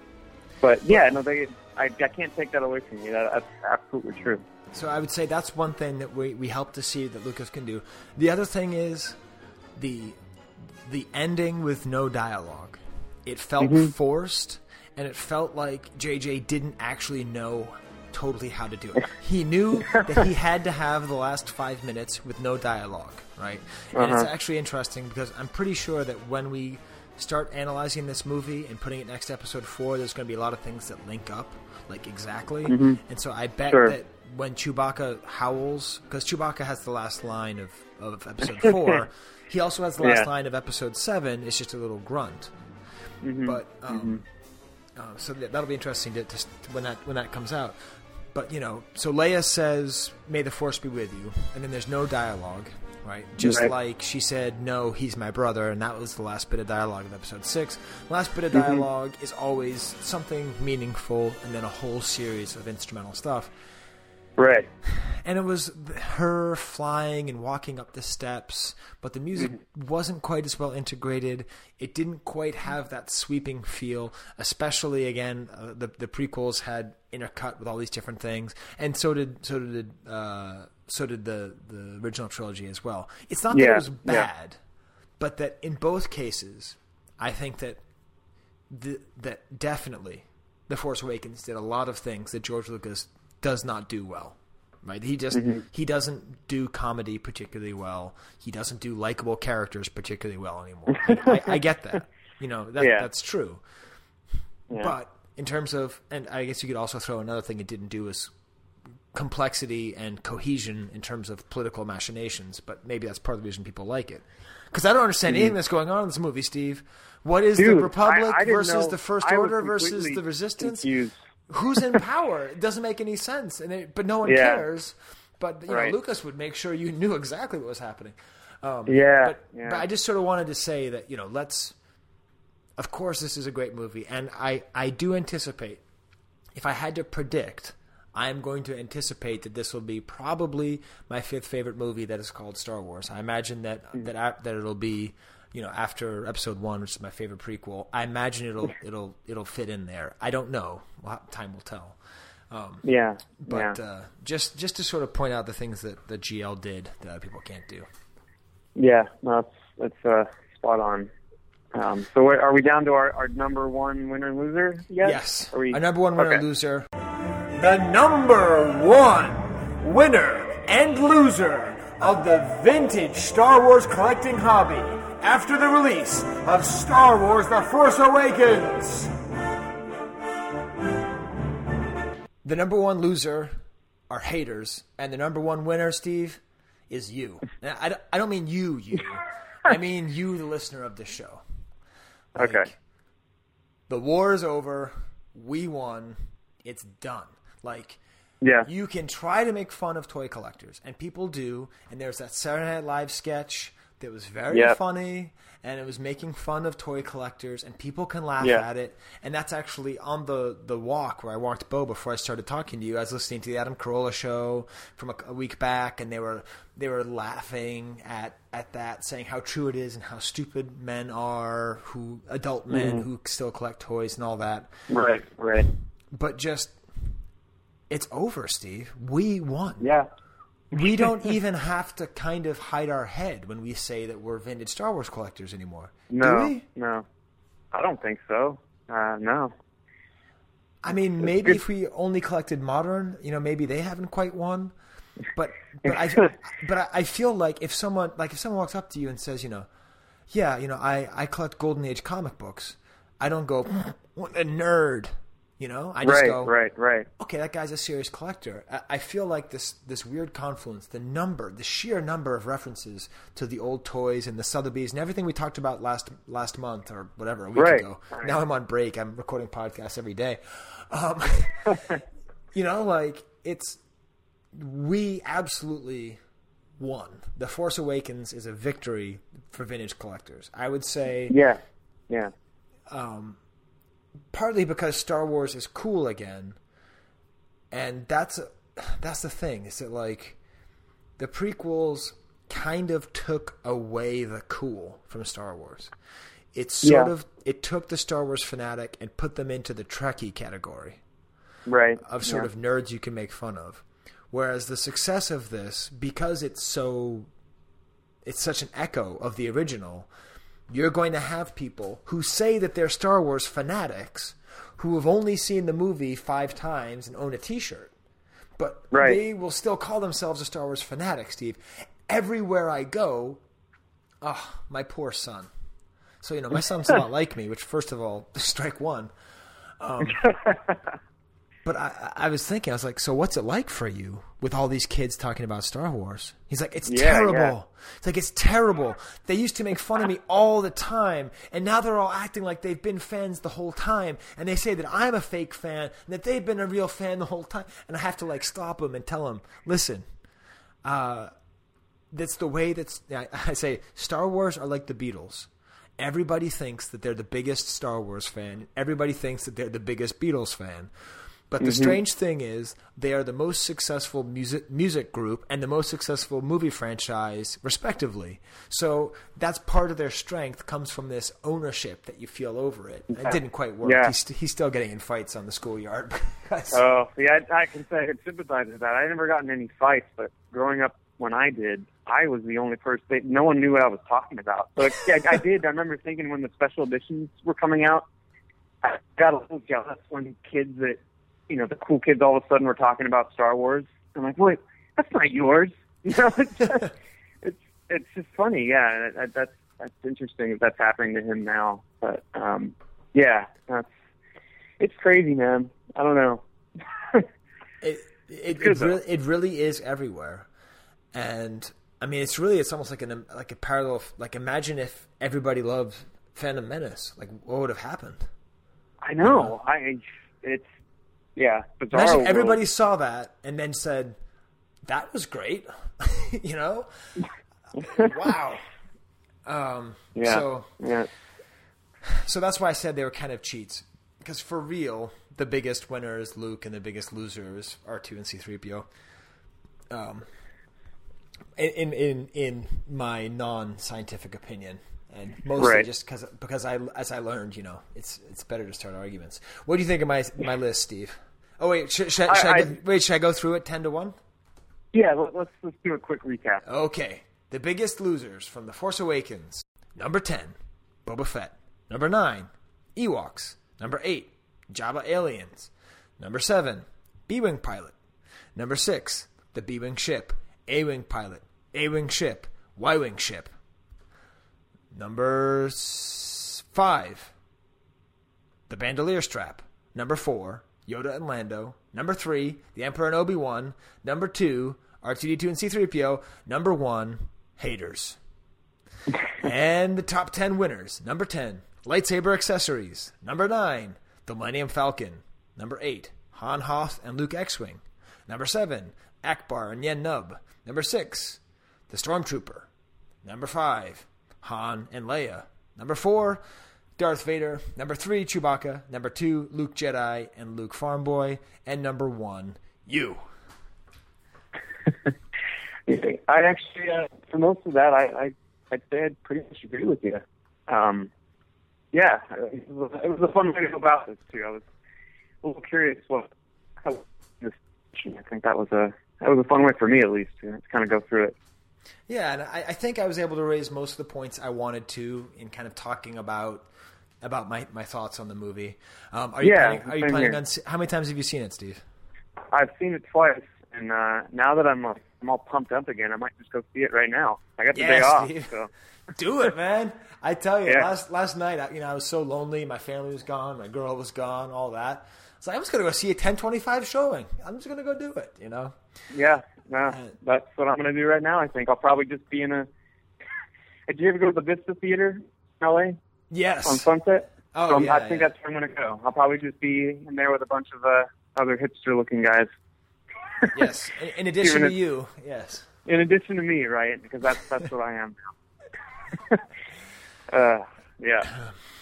Well, Steve, that's awesome. I also did get a Christmas gift from you, but I haven't opened it yet. Oh, good. So I guess I didn't say whether to open it or not. I can't remember, but I didn't open it. But I don't think I'm going to get anything for Christmas. That's one of the bummers of being divorced, is you don't have the other parent to make sure that someone buys you a Christmas gift. So it may actually be my only Christmas gift. So you'll have to tune in to the new year to hear our episode 68. Now, you did want to get the original roundtable on here to talk about it. I thought about that. I wasn't sure if that's something you wanted to do. It's just an idea that I had. Yeah, it's been 3 years, right, since we all were on there. Yeah, it's been 3 years, but to be honest, like, if I talk to Chris Georgoulias and Ron again, I want to talk about toys. I mean, I'm happy about the movie and everything, but yeah, I really want to talk about toys. And next month, I guess, to talk about this on air, should we try to get Grant to talk about the TIE Fighter pilot, Steve? I mean, I can't really think of another person that would be better, right? I mean, that's collection. So yeah, it's funny to have one of our competitor on our podcast. But I think we should. Yeah, because he's one hell of a pilot collector. As one would say. This is terrible, Steve. Now I want to go see the movie again too. Go for it. Yeah, maybe I will. Yeah, you know what? Whatever. Grades are due on tomorrow. I'm fine.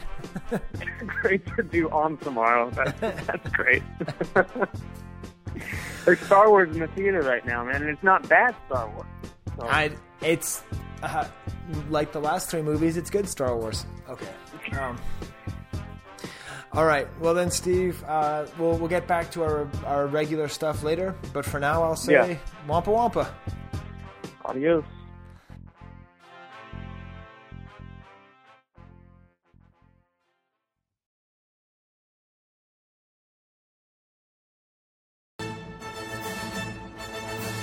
The top 10 winners and losers in the vintage Star Wars collecting hobby after the release of The Force Awakens.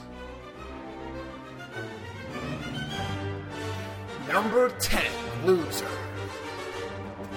Number 10, winner. Number 9, Lahu Zahur. Number 9, winner. Number 8, loser. Number 8, winner. Number 7, loser. Number 7, winner. Number 6, loser. Number 6, winner. Number 5, loser. Number 5, winner. Number 4, loser, loser, loser, loser. Number 4, winner, winner, winner, winner, winner. Number 3, Lahu Zahir. Number 3, we have a winner. Number 2, loser. Number 2, winner. The number 1 winner and loser of the vintage Star Wars collecting hobby after the release of Star Wars The Force Awakens